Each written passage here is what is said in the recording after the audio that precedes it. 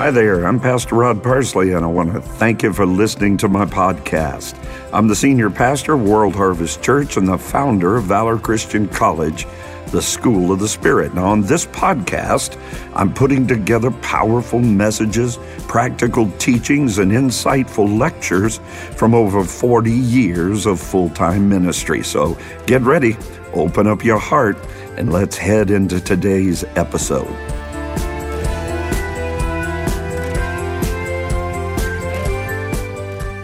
Now, today's episode, part 3 of Effective Leadership 300, is called Blindsided, Lessons from the School of Hard Knocks.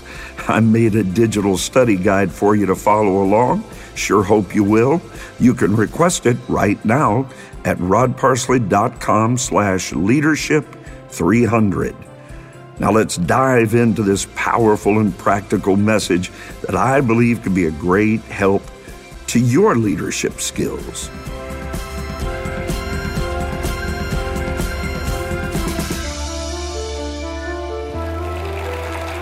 All right, well, tonight we make the halfway point, don't we? Amen. You can be seated. Tonight we're going to discuss the subject, Blindsided, Lessons from the School of Hard Knocks. Some of you have a PhD, right? I mean a PhD in the School of Hard Knocks, right? If you have one, wave your hand. I've got one. I've been battered and batted around a little bit myself. How about you? All right, well, we should have learned something from every one of those situations. Every man is your teacher, and that you might learn something from every man. Every situation is your instructor. I've already given you 3 quotes. Every situation is your instructor, in that it might persuade you of some life value that you didn't have prior to going into it and coming through it successfully. Everybody shout successfully. You ought to just take a deep breath and thank God right now that you have come through every situation, every circumstance, every battle, every trial, every temptation successfully. Look at you here tonight with your happy head, heart, and hands uplifted in praise, saying, I made it this far. And that's a good indication that the same God that delivered you from the hand of the lion, and you never thought you'd get out of that one, is the same God that delivered you from the hand of the bear, and you sure enough didn't think you'd get out of that one, is the same God that delivered you from the hand of the uncircumcised Philistine. He has delivered, he does deliver, and your Bible says he shall yet deliver. So somebody thank him right now that he is your deliverer and he is your deliverance. Hallelujah. Let me give you grammar lesson number 1. Survey says the difference in commonly confused words. This one's a fun one. To, T-O, to, T-O-O, and to, T-W-O. The first one, to, T-O, is used to indicate the person, place, or thing that someone or something moves, here's an easy way to remember it, toward. For example, the Yoders went to Effective Leadership 300 class. You understand? To, T-O, toward a goal, toward something. It's used to indicate the place where someone participates in a particular activity. It's used to indicate the direction something is moving. To, T-O-O, is in addition. More than what is wanted, more than what is needed, more than what is acceptable. I.e., for example, before you came, you may have had too much pie. Yes? So more than enough. To a higher degree or extent. TWO, most everybody gets, being more than 1 in number. For example, if any 2 of you on earth agree as touching any one thing that they shall ask, it shall be done for them by our Father which is in heaven. So let's give him praise for that right now. Your first quote this week is this: be faithful in small things, because it is in them that your truth lies. That's Miss Joni's favorite, Mother Teresa. Be faithful in small things, because it is in them that your truth lies. The scripture that references that, Luke 16:10, if you are faithful in little things. I wish I had the entire hour to spend right here. If you are faithful in little things, you will be faithful in larger ones. But if you are dishonest in little things, you will not be honest with greater responsibilities. Let me just parenthetically insert this for you, because it's something that I've learned over the last 40 years, and at times having as many as 600 people on staff at one time, several major businesses, 14 major ministries. Here's what I've learned. The individual who will lie to you will steal from you. You sit in my boardroom and I know you're lying to me, you're a thief too. People who will steal from you will also lie to you. If your child has a problem with lying, your child will have a problem with stealing. If your child has a problem with stealing, your child will have a problem with lying. It is the same spirit. They are twin brothers. Don't allow yourself to lie. There is no such thing as a little white lie, and deception is the same as lying. You try to sidestep, shuck and jive, juke and jive. When you know the truth and you're sidestepping that truth, you are lying. Don't do it. Don't let yourself get in the habit of being unfaithful in little things. Don't lie. Say, I'm not going to. Your integrity means more than anything that you'd lie about. That was free. Everybody say it was good too. All right, Judges chapter 6, verse 12. I always like to give you a little something out of the story of Gideon in Judges 6 and Judges 7. So let me give you Judges 6:12. The angel of the Lord appeared to Gideon and said to him, the Lord is with you. That was Gideon's strength. That was his might, that God was with him. I've got good gospel news for every one of you. No matter what situation you're in, no matter what position of leadership you're in, no matter what position of leadership you aspire to, God is with you. And if God is for you, who can be against you? Greater is he that's in you than he that's in the world. Hallelujah. I said hallelujah. Hell. Now let me finish the verse. So I don't get ahead of myself. The Lord is with you, and then he really messes it up, because Gideon is hiding in the winepress, threshing, attempting to hide from his adversaries rather than confronting them.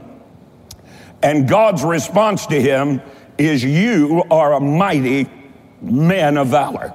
I dare you to say right now, come on, open your mouth. I am a mighty. You could stop right there, couldn't you? Because though you may be small yet, you are fierce. Hallelujah. Say, right now, right now, right now, I am a mighty man or woman. Whichever, no, you have to be one or the other. You can't be both. That's a whole other service. All right, so let's say it together. I, right now, am a mighty man or woman. There you go. I, right now, am a mighty. Now, how many of you feel better than before we started saying this? Of course you do, because faith comes by hearing, hearing by the word of God. You're a mighty man of valor, mighty woman of valor. That's who you are. I don't care what they said about you. I tell people that all the time. I think you're wonderful. I don't care what they say about you. Please don't do that to people. Please don't give people left-handed compliments. Here's one I always love. Well, Pastor, I just want to tell you I was at the barbershop this week and they were talking about you, but I stood up for you. Well, thank you so very much. Just don't tell me. Hallelujah. I said hallelujah. And you don't have to always tell people what you're asking for forgiveness for either. Why do you want to plant a seed in their mind of the terrible thing you thought about them? Oh, this is good. Amen. So, what I want you to know is hell will fight you every step of the way over what heaven has called you. Amen. But you know who you are. Luke 4. Satan questioned Jesus over his identity. He'll question you over yours. If you are the Son of God, if you are a mighty man or woman of valor, well, just let hell question and then show up as who you know you are. Jesus didn't get offended in Luke chapter 4 when he closed the book and said, "This day is this scripture fulfilled in your ears." They looked at him like, "Who do you think you are?" And he looked right back at him like, "I know exactly who I am. I'm the Son of God, and you are an heir and a joint heir with Jesus Christ. You are born again of the Spirit of God, born again of the incorruptible seed of the Word of God. You're a somebody looking for a place to explode." Glory. Somebody ought to just get a little Presbyterian out of that right there. Hell will challenge you over what heaven calls you. You are a mighty man of valor. I wish I had time to give you all of these. Valor, fearless courage. Shout, I have it. I'm going to say it again. Fearless courage. You need to study it. Nehemiah chapter 11. 468 valiant men. 468 valiant men were all God needed to repopulate Jerusalem, build that wall, and reestablish his kingdom in that beautiful shimmering diamond on a velvet couch called the city of Jerusalem, the exact geographical center of the entire planet. God said, "I only need 468, but they're not normal people. They are mighty men and women of valor. They are valiant." What does that mean? It means they have fearless courage. I speak it to you now. It means they are men and women of virtue. What is virtue? Moral excellence. Oh, I wish I had an hour. Moral excellence. Somebody gives you $25 and wrong change, take it back. It doesn't belong to you. It's ill-gotten gain, and it will curse you. Boy, I'm on fire tonight. Somebody just say, "Yes, you are." Fan me a little bit. Moral excellence. I don't lie. I'm talking about you. Cheat, steal, speak untoward. No, sir. I have moral excellence. I raise the standard of morality. Morality, moral excellence is what you do talking about somebody in another room when they're not there, but you not brave enough to stand up and say it to their face. You have no moral excellence whatsoever, nor will the blessing of God ever follow you in any large degree. Moral excellence, hallelujah. It's what you do when you're alone.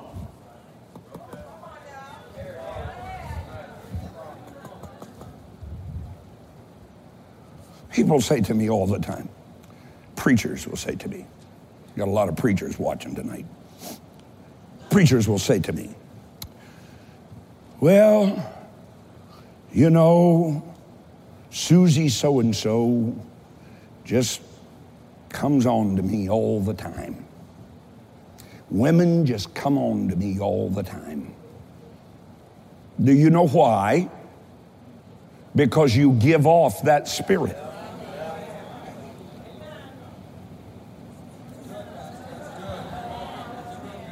Don't be flirtatious.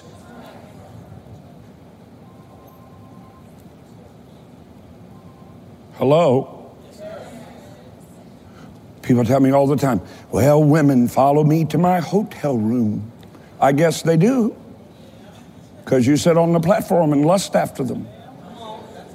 There is a spirit realm, you know, and you're not hiding in it. There, everything is exposed. every thought, the meditation of your heart, your inwardmost desires are known before the throne of God. You believe that, don't you? You believe he hears you when you pray, don't you? Well, he hears you when you cuss too.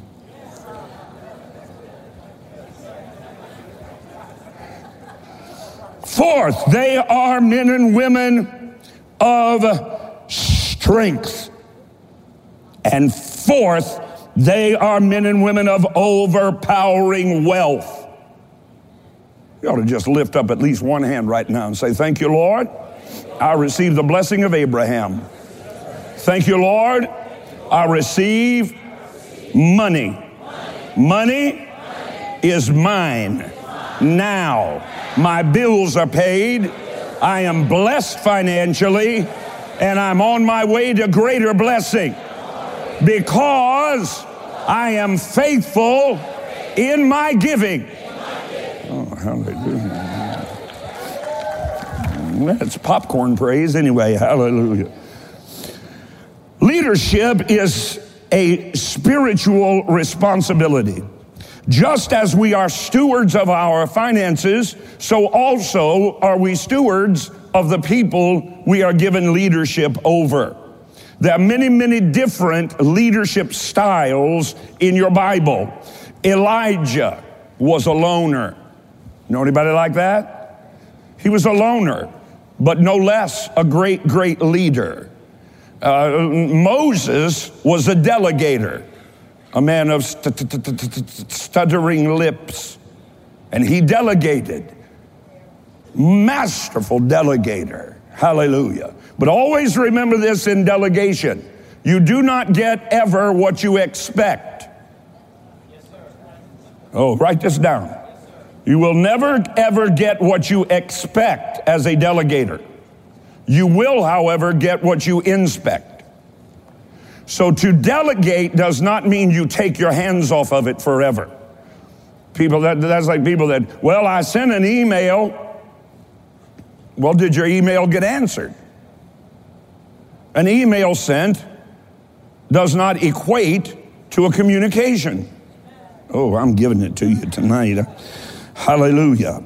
Who else we talk about? Well, Moses was a delegator. Peter was a bit brash. He'd cut your ear off in a second. But he's a great leader. Amen. John was tender-hearted. Leadership has everything to do with character and little, if anything, to do with style. Now, you missed that, and I ought to spend a week right there. Leadership has everything to do with character and very little to do with style. So don't attempt to pattern your style of leadership after someone else. Go back to last week's lesson, find out which of the personality types God has gifted you with, and then expand that gift. Emphasize your strengths, minimize your weaknesses. Amen? And be the leader God's called you to be. Biblical leadership has everything to do with character. In the study of biblical leadership, the character of Paul is very appropriate to examine through his writings in the New Testament. He had arguably more influence than any mortal human being, leaving out the Lord Jesus, of course, in all of history. Leadership is influence. You missed it. Leadership is influence. And if it is influence, and it is, then Paul was one of the greatest leaders of all time. Paul's background served both his ministry and his leadership. Now that means something because we often skip over Paul's conversion. We don't catch enough the magnitude of Saul of Tarsus becoming Paul the Apostle. And what is notable is that when he became Paul the Apostle, all of the leadership qualities that he exhibited as Saul, the persecutor of the church, were then magnified by God and used in God's kingdom to even a greater degree. So he didn't get rid of his leadership skills. He just brought them over into the kingdom of God, and they accelerated. Amen? And that's what God wants to do with you. So your background is important. Paul wrote 2/3 of the New Testament. He didn't do that. He was not able to accomplish that task because he didn't ever go to school.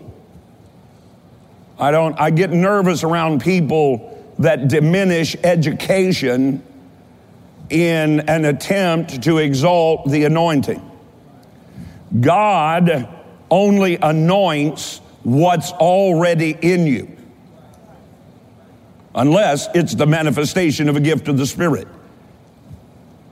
In other words, if you don't know a word, God doesn't give it to you, does he? God anoints what's already in you. Paul spoke 4 languages. The Apostle Paul spoke 4 languages. We could at least attempt to speak one with some degree of accuracy. Amen. Amen. He knew Greek, Latin, Aramaic. He was a Roman citizen. He studied under Gamaliel as a teenager. A teenager. Paul wasn't satisfied to go over and play pinball in the youth group. He got right at the feet of one of the greatest teachers, philosophers, and leaders of his day as a teenager. Hallelujah. When I was growing up, I used to search the newspaper. What for? For meetings to go to. When I was in my early teens, I would take the Columbus Dispatch, and at that time there was something called the Citizen Journal in Columbus. No city should be without 2 newspapers. Oh, that went over big. And so I would scan that for meetings to go to. Now, I was a Baptist, but I got saved under a woman preacher that we didn't believe in a Pentecostal service where they were talking in tongues, and we didn't believe in that either.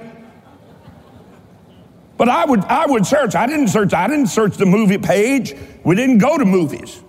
But I'd go to church. I'd find a revival when I was 15 years old and sit on the 3rd row and cry like a baby in a church that had nothing to do with me. Now you can't get people that are members of churches to show up on Sunday morning. You understand? Seek to learn. Gamaliel was a member of the Jewish Sanhedrin. That's like the Jewish Supreme Court. So you might say that Paul, as a teenager, was sitting at the feet of a Supreme Court justice, not only in religious affairs of law and religious life, but also in the practical law of his day. He was a student of the law. Paul was in training to become a member of the Sanhedrin.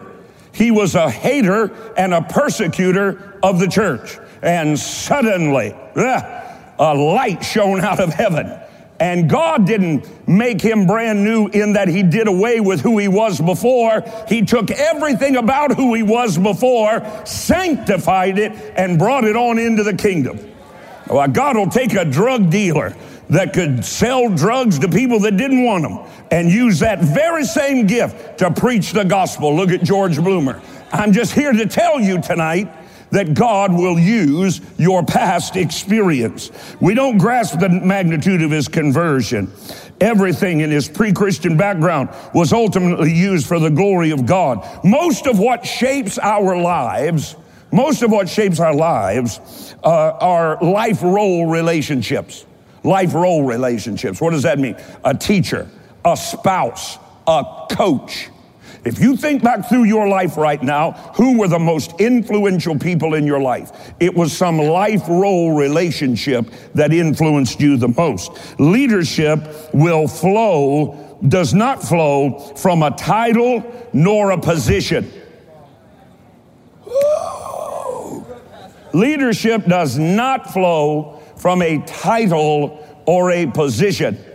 If you're put in a position, the first thing that you have to do is win the loyalty of those over whom you have been placed in that position of authority. I've seen people, I gave them a position, they didn't have a position. The first thing they did, find the leaders in that group, magnify their relationship with them. and become a great leader. I've watched others that I put in a position, they'll sit there for a year and never know who the key people are. Well, you'll never be a leader. You're quiet on me. Hallelujah. A few weeks ago, we touched a little bit lightly on 1 Timothy 3, 1 through 7. I love this. Let's examine it more closely tonight. Paul was particularly concerned with the effectiveness of the leaders in the churches that he himself had planted. So he gave specific qualifications, specific qualities of leaders that he wanted in leadership over those churches in two separate letters. One, 1 Timothy, and the other, the little book of Titus. 1 Timothy 3, 1 through 7. Mark it out. You want me to go through it, or you want me to just pick out the high points? You want the high points? Okay, if anyone aspires to the office of an overseer. Now, an overseer is a term in the New Testament which is very easily interchangeable with the term bishop, with the term elder, with the term pastor. Don't get caught up in all that. It's a leader. So if one aspires to the office of leadership, that's the Greek origo. It means to reach out after, to seek toward. It does not describe, however, motives. Motivation is not what we're after. It doesn't describe a motivation like ambition. Why? Because ambition is one of the worst indicators of a true leader. Because ambition is a soulish and mental aspiring that has its roots in pride. When I was called to ministry, the first thing I said came up out of my spirit, well, maybe I want to preach. Just as quickly as I said that, I said, no, I don't. I don't have any idea why I said that. When God began to show me what he wanted to do with me in ministry, I said, I don't want anything to do with that. I don't want anything to do with that. Why? I recognize the weightiness, the responsibility. I didn't set out with ambition to become something. Ambition is prideful. Do you understand? Okay, but there he aspires, meaning he desires. And then it says he desires a noble task. The call to Christian leadership must be a driving inward compulsion. The best leaders are not those who set out to make a career of leadership. It's not a career choice. Now you're really quiet. It's an inward desire. It's something placed in there. Now you can hone that, but I'm here to tell you that I truly believe leaders are born and then groomed. I believe that with all my heart. It's either in there or it's not. A lot of it has to do with your upbringing. If you were a child that was never trained to work ethic, it will be very difficult for you to ever aspire as a leader. Why? You have no work ethic. You don't understand that it's important. You understand? Okay. If you let me say it this way to you. Now I speak from experience as a minister of the gospel, but really it's true in any aspect of life. If you can do anything else and live, do it.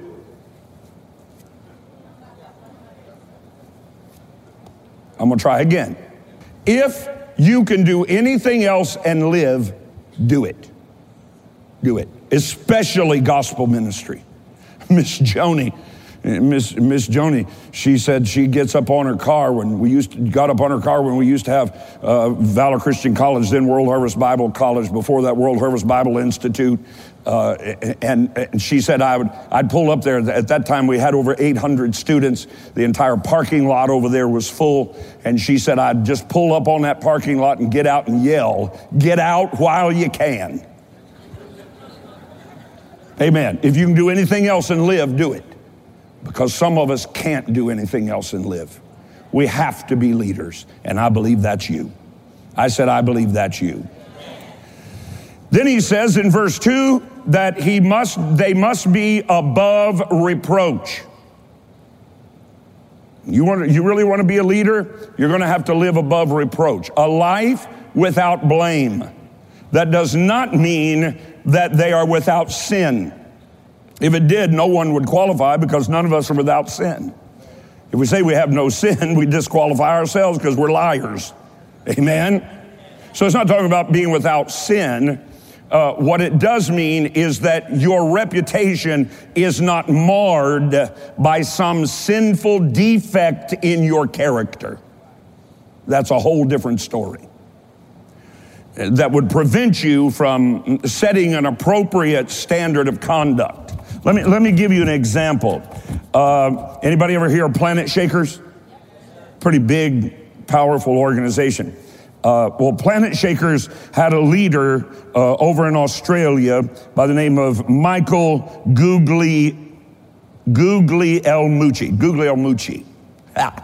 Talking in tongues. And he was the author, actually, of the song that you've heard sung 1,000 times called Healer. Now, he scammed his wife. He scammed Planet Shakers.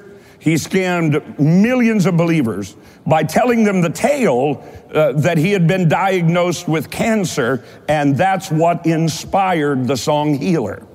Made a great story. The problem was, it wasn't true. He didn't have cancer, had never had cancer, and he had to admit that openly in public, that he had never been sick at all. Actually, the reason he looked gaunt and the reason he looked ill is because he was completely bound by a severe addiction to pornography that manifested in all those physical symptoms, which then prompted the cancer story. That is a flaw in character. You see the difference? Not that somebody sinned, not that somebody fell and repented, but to carry out such a scheme to defraud people is an entirely different situation. Can you understand that? All right. Whether and when we restore someone to leadership in the church is an entirely separate question. But for my money, let me say this. There needs to be a whole lot more consecration, repentance, walking that repentance out, and true restoration when people that have been given positions of leadership in the church sin on Tuesday, say I'm sorry on Wednesday, say their income increased 100% on Thursday, and stay in the pulpit. Amen. And I don't have time to bring that to you from the scripture, but that is what I believe. They must be the husband of one wife. Oh. Now, when I was growing up, I was taught that was what we commonly referred to at that time as double married. Meaning you'd been married, you've been divorced, and now you're remarried. That disqualified you in our denomination from serving in any form of leadership. I believe that's a misunderstanding of the scripture. Don't have time to go through it with you, but what it is talking about is not divorce, but sexual purity. Sexual purity. Because there are biblical reasons for divorce. You understand? Okay. Sexual purity. I like what Paul said, though. Whatever state you're in, stop! Some folks just need to stop. Some folks need to be content being single. If you have to have somebody hanging on your arm to fulfill you, you will never, ever be fulfilled. Ever. Stop looking. You will never be a good marriage partner until you are completely content being single. Ever. Paul said, whatever situation I'm in, therewith I'm content. Some of you with a 40-year-old wife, stop looking for 220s. Stop. Whatever situation you're in, stop. The grass is not greener on the other side, and those false eyelashes will fall off, and you'll find yourself in wreck and ruin. Be sober-minded. Be temperate, which literally means whine less.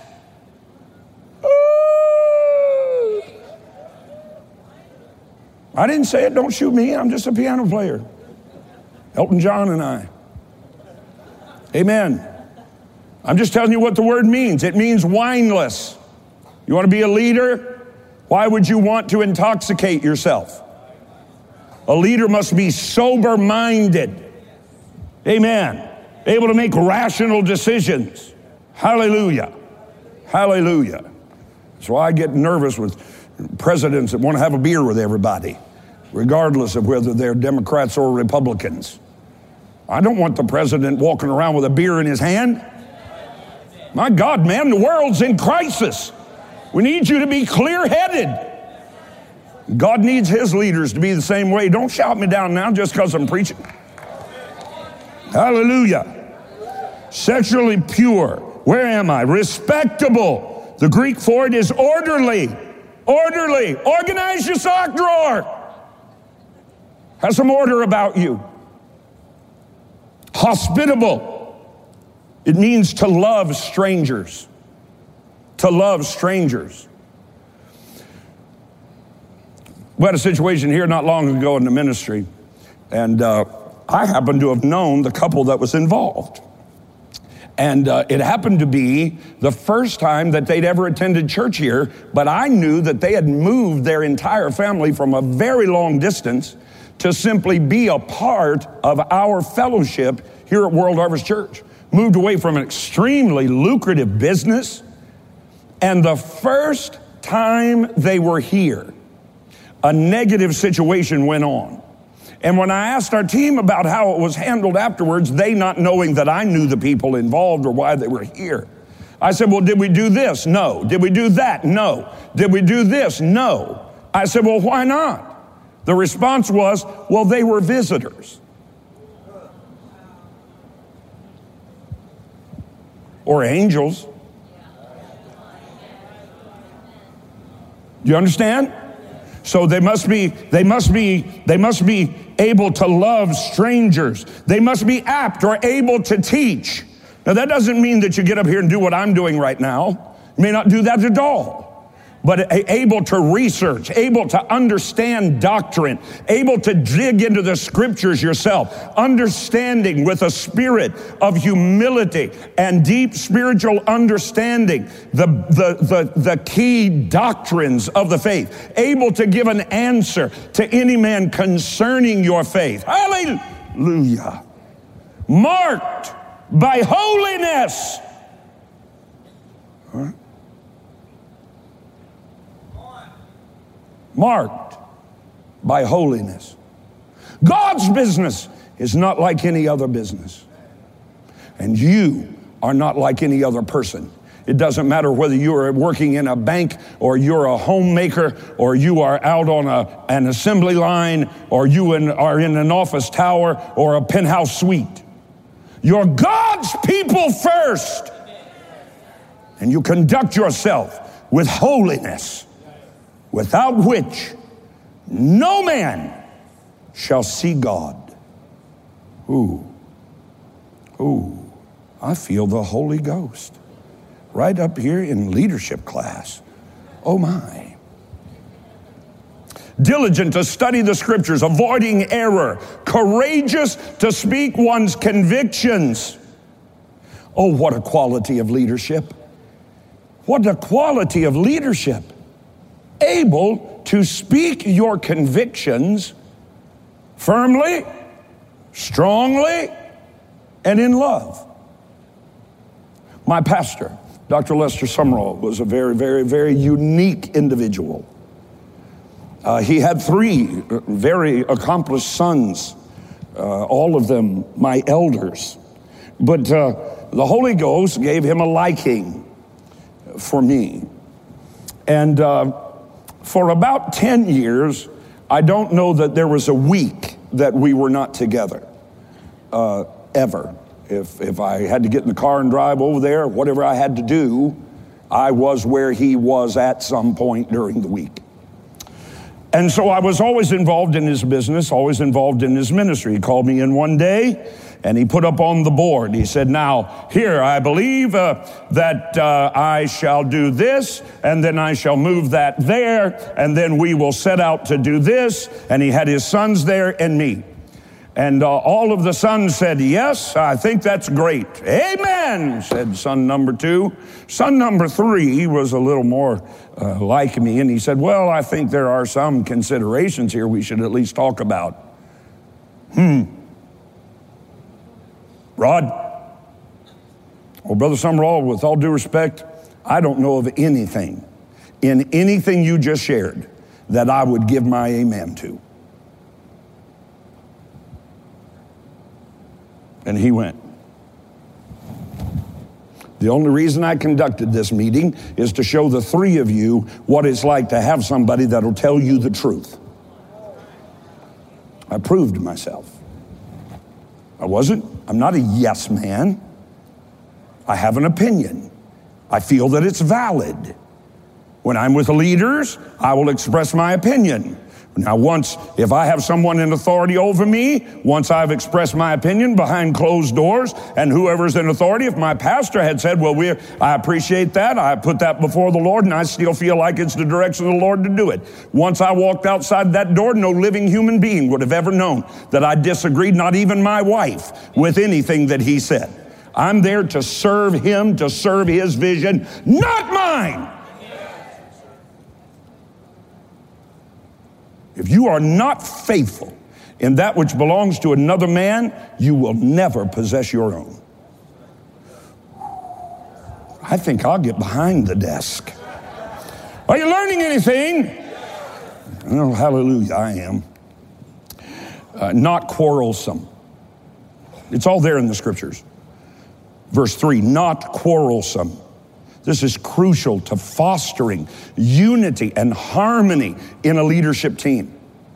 You ever get in a room with somebody, they just disagree? I told somebody not long ago, I said if Jesus sat here and gave 3 opinions, you'd disagree with every single one of them. You're just disagreeable. Just have a disagreeable spirit. That's fostered in you, usually from your upbringing. It's like pouting. It's fostered in you. Are you listening? Don't be quarrelsome. Some of y'all, no matter what your spouse says, you take the opposite opinion.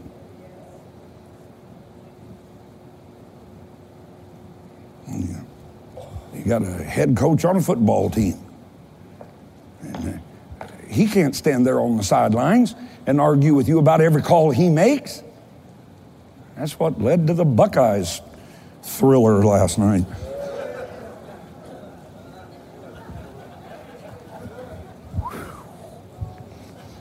Notre Dame had a great I got a church over there too. I think I'll be a Notre Dame fan. Bless the Lord. This is very, very powerful. Not a lover of money. Study it out. Study it out. Find out what it means. Because what develops is a false sense of humility. You don't really believe that God doesn't want you to have anything, or you'd sell your house and give it to the poor. You don't really believe that. That's just a religious spirit. You don't really believe that God doesn't want you to have anything, or why don't you do what they do in China? Get rid of your car and get a bicycle. You don't really believe that. You don't really believe that if you have more than one pair of shoes, because you give your second pair to somebody that doesn't have one. You don't really believe that. So that's not humility at all. That's false humility. What it actually means is you have a generous spirit, that you're generous. I know people that have very little in the way of money, but they're very generous. I know other people that have more money than God allows and don't have a generous bone in their body. So we're talking about being generous, having a generous spirit. Beware church leaders. I see this in young men. I see it over and over and over and over. That's the reason most of them don't invite me to sit on their boards. Because the first thing that they want to do is get out a map of a city and find out where the wealthiest people in that town live. And that's where they feel like God always wants them to put a church. And then after they do that, the next thing that they do is find the 2 wealthiest people in their church and put them on the board. Wealth has nothing to do with generosity, and it has very little to do with leadership. Are you listening to me right now? Don't make that mistake. Don't exalt someone. Haddon Spurgeon sat the Queen of England on the 3rd row and street urchins on the 1st. You're quiet. You're quiet. Do you understand?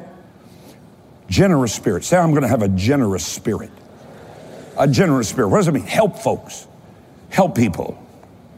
I was going through Starbucks 3 days ago, and when I went through there, the car in front of me paid for I got one of those little sandwiches. They're good too.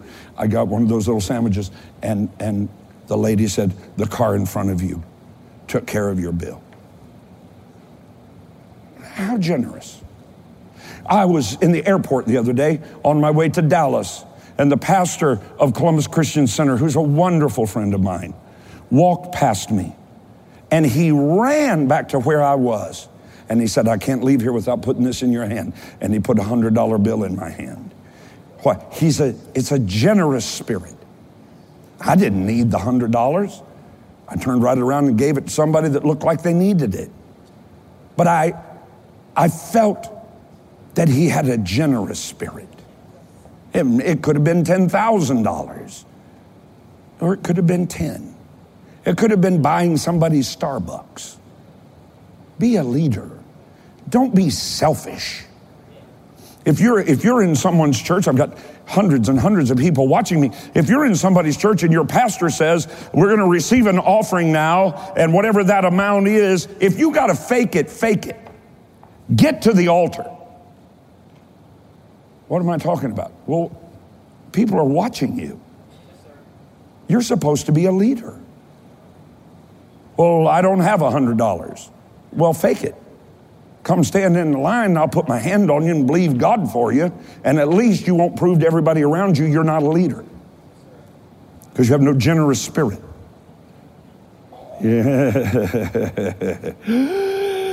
It's safer back here. It says, wait, I can't leave this. Verse 4, must manage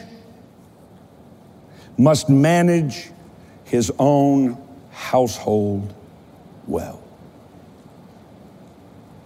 God said to Abraham, I'm going to bless you as the stars of the heaven because I know you're a man that will teach your children to know me.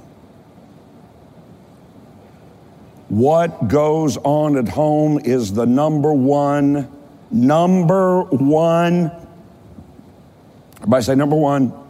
What goes on at home is the number one training ground of leadership. Number one. There's not another. Rule your home well, Mom. Rule your children well. Train them. Don't let them go in someplace and they're there for 5 minutes and it looks like a tornado's been through there.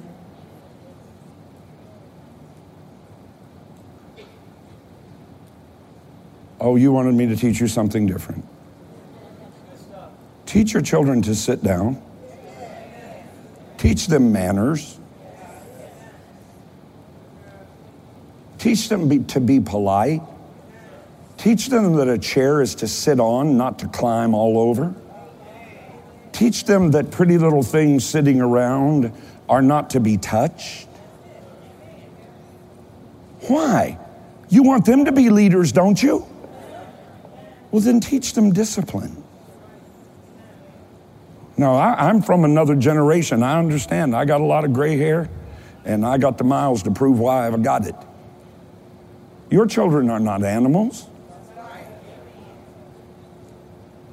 When we went to someone's home, I promise you one thing. Before we got out of the 64 Buick Skylark Sky Blue, with the little plastic covers that you could stick, that had little bubbles on them, and play with those. My dad put those in there every new car he got to protect those seats. And my parents would say, now when we go in here, there are some stairs. Rodney, you go over and you sit down on the right-hand side of the stairs, and Debbie, you go over and sit down on the left side of the stairs, and don't move until I tell you. Well, if my children aren't free to do it, no, you just telling everybody that you can't rule your house. That's all you're telling everybody. Amen. Rule your house. Hallelujah. I've only got 10 minutes left, so surely you can survive it. Amen. Are you learning anything?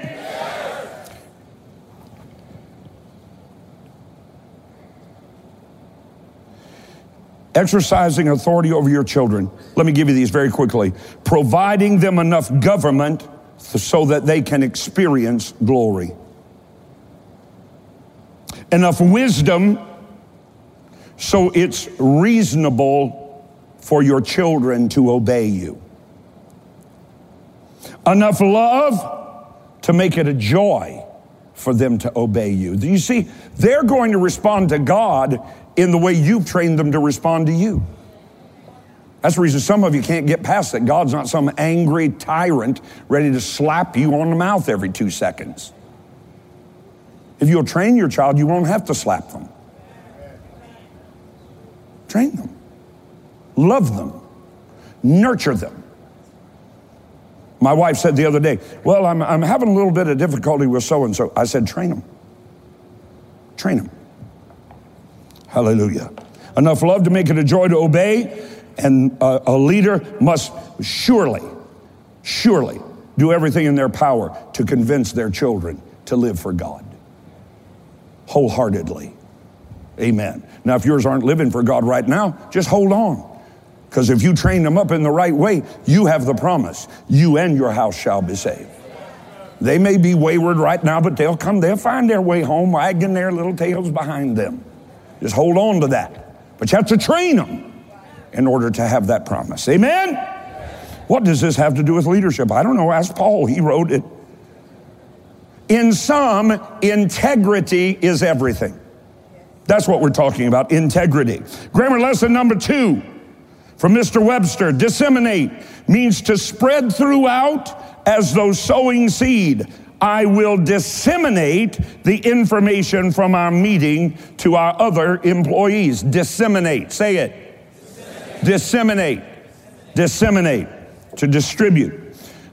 I love this quote from Napoleon Bonaparte. When I give a minister an order, this is Napoleon Bonaparte, I leave it to him to find the means to carry it out. Hallelujah. Scripture, Proverbs 3, 5, and 6. Trust in the Lord with all your heart. Lean not unto your own understanding. In all your ways acknowledge him, and he shall direct your paths. Isn't that a great promise? Shout, I receive it. God makes no plans for your failure. Jeremiah 29, 11 to 14. Read it later. Servant leadership is 100% commitment. James 1, 6 through 8. The one who doubts is like a wave of the sea, driven and tossed by the wind. That person must not suppose that he will receive anything from the Lord. He is double-minded and unstable in all of his ways. How much time do I have? 7 minutes? Watch this. We're going to look now at Paul's journey to Rome in Acts 27. It is a brilliant illustration of leadership. The Apostle Paul boarded a ship in Caesarea as a prisoner. And by the end of that ship's voyage, everyone on board was following his lead. Think of that. What a mighty man of leadership he was. You get loaded on board as a prisoner in stocks. And by the end of the thing, you're running the whole ship. Hallelujah. Shout, that's me. Well, it never will be if you don't believe it is. Shout, it's me. Hallelujah. Verse 3, he proved his trustworthiness. Say that word, trustworthiness. The day after the ship departed, the leader on board, Julius, permitted the apostle Paul to visit friends and receive medical attention beyond what his traveling companion, who wrote the Gospel of Luke, could provide. That means something, because if Julius lost a prisoner, it would cost him his life. So it took Paul 30 hours from being put on as a prisoner to win such influence in the life of the man who had authority over him that he said, I'll unloose your chains and I'll let you go on shore to receive medical attention. I know that you'll come back. Paul had already demonstrated such character to that man that he inevitably and actually placed his own life in Paul's hands. Paul gave him his word, I'm coming back. The man trusted it with his life. That's a leader. That's a leader.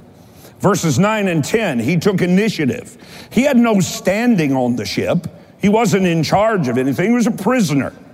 But he told the ship's captain that because it was late in the year, it was folly to continue that voyage.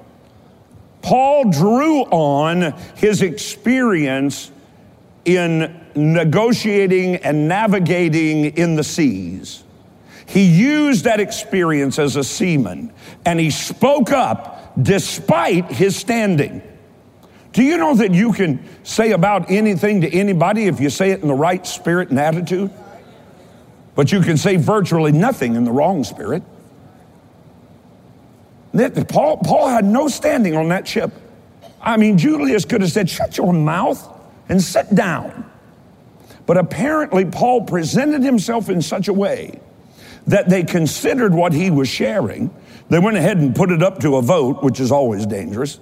They put it up to a vote, and they decided to continue the voyage, and it was to all of their great peril. Verses 11 through 12, Paul used good judgment. I'm giving you the keys of leadership. I've given you 3 in this story. He used good judgment. Risk has its place, but a good leader does not put his team in harm's way unnecessarily. Just don't do it. You just don't do it. Most importantly, a good leader will not knowingly set anyone on their team up for failure. You don't set people up for failure. You don't give a beautiful hound dog a tree climbing job suitable more for an alley cat. You just don't do it. He is no leader who sends first his soldiers into battle. If you're not going to test those waters, why would you send somebody else out into them? Verses 21 through 24, he spoke with authority. Authority. Paul didn't hesitate to share the word of the angel. The angel gave him a word. Paul did not hesitate to share that word. He was not self-confident. He was confident in the promise of God. God gave him a promise, and he's going to stand on it. Hallelujah. That's what I call tried and tested. He made sure that God was the focus and not him. We must know the scriptures. Say yes. We must know the scriptures. Let me catch up to myself here.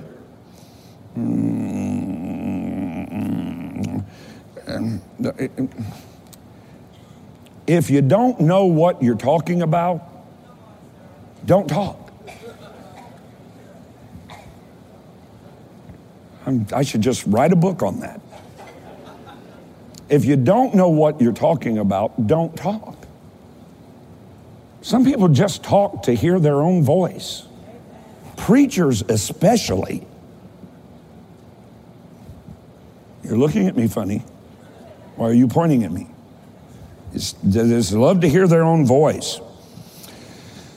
Though beaten and battered, they are not bowed. They're propelled by power greater than themselves. They're compelled by an inward desire to serve an infallible leader with irresistible power, which is based on absolute truth. I told 3 preachers yesterday, if you've got a hold of truth, you let nothing turn your plow. It's truth. I don't care what anybody else says about it. It's truth. In order to have that kind of confident authority, you're going to have to invest some time in solitude. Oh, now you know. Do you know the loneliest people on earth? Leaders. True leaders. They're the loneliest people on earth. If they didn't spend that time in solitude, they wouldn't be able to discern with the wisdom that they discern with. They wouldn't be able to hear and know and recognize and move in the voice of God like they do.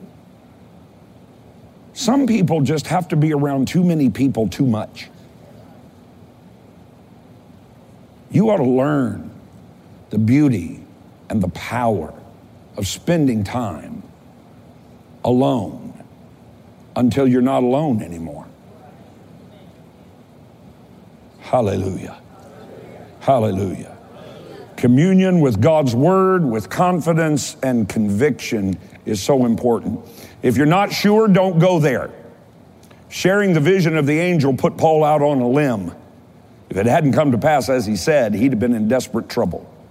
For 20 years here, we had an elder that took down every prophetic word I ever uttered. Every single one. And at the end of 20 years, he gave it to me. And he said, every word you ever said would come to pass, came to pass exactly as God said you said it. As you said, God said it. That's a 20-year track record. If you don't know, don't say. But if you do know, say with confidence. A leader strengthens others. Gotta quit. A leader encourages. A leader does not shy away from sharing painful details. Paul said, this ship's gonna run aground. Follow me. We're about to be shipwrecked. Amen? Jeremiah, cheer up. It's gonna get worse. Amen. Didn't shy away from those details because honesty establishes a leader's true credibility. Oh, glory to God. I know pastors there forevermore saying, God's going to have us do this, and God's going to have us do that, and God's going to do something else. And their church members contact me and they say, nothing they say ever comes to pass. We've been going to build buildings and never have done any of it. Hallelujah. When I said we were going to build a 5,200 seat building, we built the thing.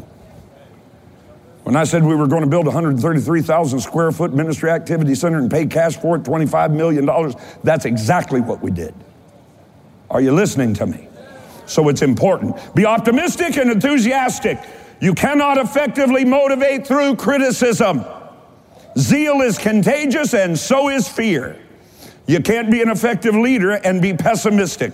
Paul was on his way to Rome in chains, in bondage, and had more reason to complain and less reason to be optimistic than anybody on the whole ship. But he helped the others see past their pain and their fear to the triumph that the angel had promised. Haddon Spurgeon said this, if a man is on fire for God, people will come from miles around just to watch him burn. Hallelujah. Never compromise on the absolutes. I got 60 seconds. Never compromise on the absolutes. After 2 weeks, 2 sailors sought to escape the ship, and Paul went directly to the leader, Julius, to prevent it from happening. He knew that those sailors' escape would put everybody else on that ship in doom of peril. At certain times, radical action is necessary in defense of vital goals. Oh, I wish you'd write that down. Get it, get it, get it. At times, radical action is necessary in defense of vital goals. Verses 33 through 36, he focused on the objectives, not the obstacles, encouraged the crew and made sure their physical needs were met before the shipwreck at Malta. When you're in distress, busy yourself. Say, get busy. Am I overtime? How much over am I? Are you all right? I'm 4 minutes over, but I'm almost finished. I just gave you a tremendous key. I hate to bypass it so quickly. If you're in distress, busy yourself. The worst thing you can do is sit in a chair and stare out the window and play the woe is me game. Get up and get busy. Clean your house. You won't be as depressed if you just get the dirt out the floor.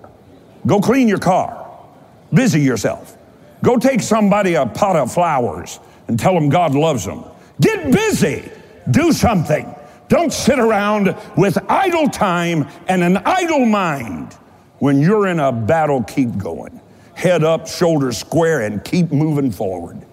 Glory to God.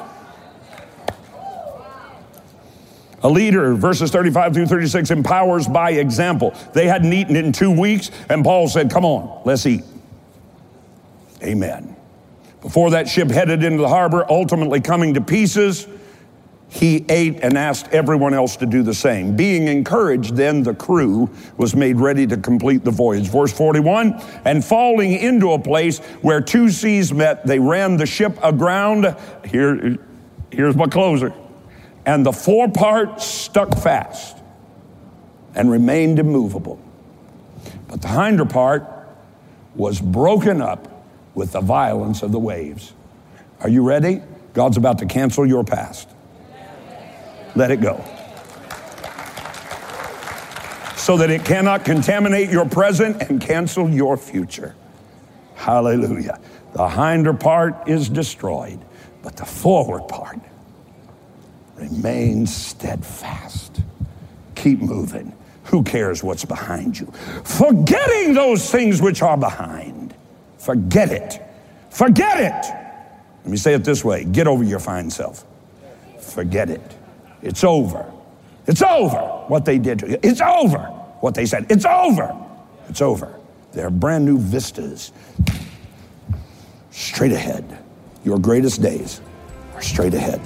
Give God glory.